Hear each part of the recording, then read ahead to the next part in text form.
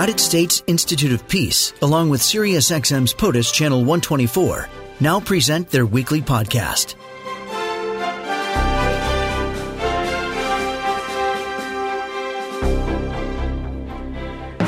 Priscilla Clapp is currently a senior advisor at the U.S. Institute of Peace and the Asia Society.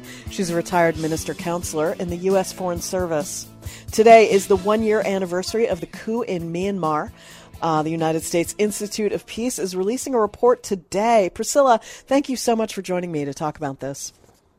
Thank you, Julie. It's my pleasure. I really feel like Myanmar does not get enough attention. Yes.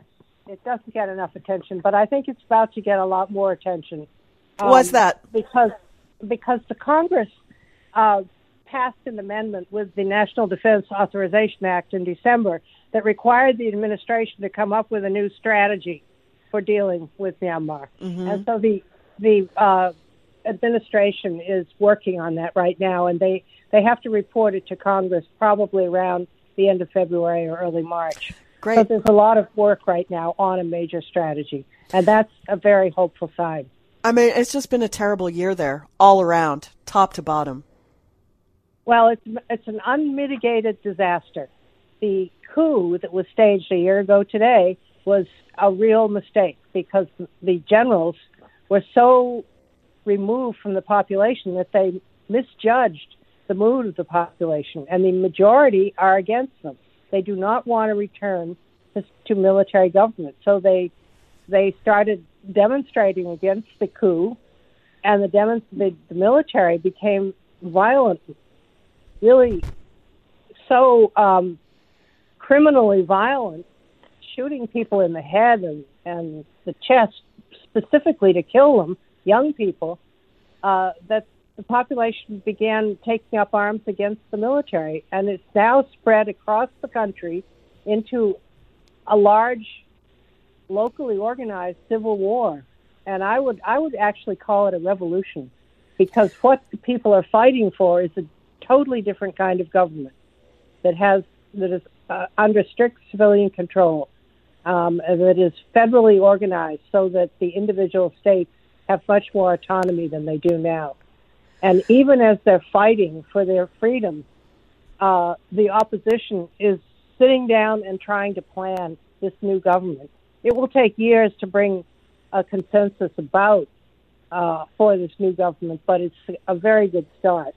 And our report has a series of recommendations that include supporting this opposition. Is that opposition united, though, Priscilla? I mean, so many times we've seen, I'm thinking of Syria, and they start fighting each other. Okay, tell us about that. It's not united. There are lots of different groups, but they are talking to each other. They've never actually agreed. That's one of the problems with the country. They never had a sense of national identity because there are so many different ethnicities, and they call themselves nations, like our Indians are our nations. Mm-hmm. And the military has tried to unite them under the control of the dominant ethnic group by force, and they've resisted that for 70 years. So there's been a war going on there of one sort or another for 70 years.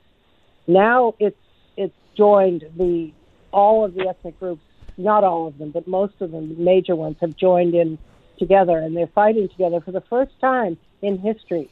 So we have hope that there can be unity there if they work on it. Now, the country is very large. Myanmar is the size of Texas, and it's got a population of about 52 million people. And so the wars is spread out over this large territory, and they're called People's Defense Forces. They're organized locally, and they don't necessarily communicate with each other around the country, but they're beginning to. At the center of the opposition are several important groups. One is the National Unity Government that consists of people who are elected to the parliament that the military has overthrown. Then there is the National Unity Consultative Committee that consists of lots of different actors, including civil society, political parties, even some of the ethnic armies have representatives there. And they are the ones that are designing a new charter and a new government for the country.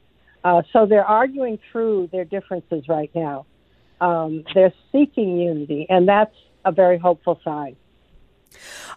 Priscilla, can you tell us about the outside influence of Russia and China in efforts to get this country back together? Well, China is a large neighbor. They share a border that's about 1,500 miles long. And, you can't get away from the geography. They are always going to be there.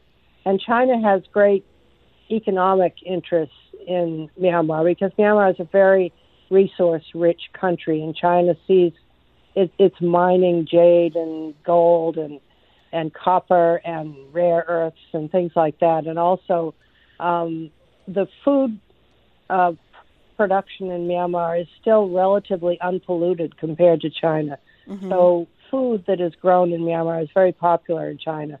And there's a very, very large amount of border trade. But China would like to build a route through Burma, Myanmar, to the Indian Ocean. That's not possible now because it's so unstable. It's not really going to happen right away. It was underway during the NLD government with Aung San Suu Kyi as leader, and they had good relations with that government. This one is a bit rocky, but the Chinese, I'm not sure that they have officially recognized the government, but they are definitely working with it. They're talking to the military head of the government, but they're also still reaching out to the political parties in the country. So they're keeping their options open. The Russians, on the other hand, are really just sort of spoilers. They will move into any contested situation to try and make it even more contested. So they're in there selling arms. They don't give things away. They sell them.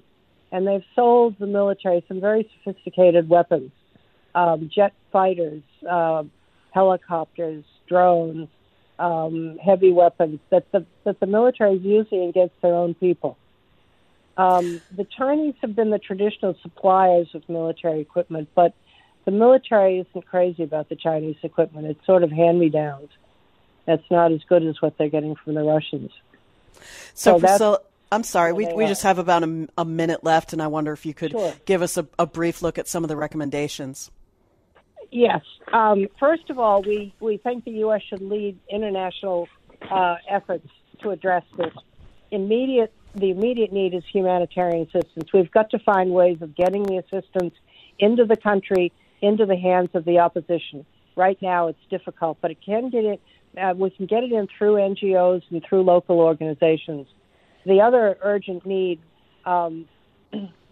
is for protection for the opposition, both inside and outside the country. And we have a number of recommendations for how the United States can address that. But mainly we need to work with all of our allies and partners in the region to organize an effective means of isolating this regime and assisting the opposition and helping them move from where they are now to a much better future. Priscilla Clapp is currently Senior Advisor at the U.S. Institute of Peace and the Asia Society. She is a retired Minister Counsel in the U.S. Foreign Service, including years spent in Burma. Priscilla, thank you so much. Thank you. Really appreciate it. Have a great day. This podcast has been brought to you by the United States Institute of Peace and SiriusXM's POTUS, Channel 124.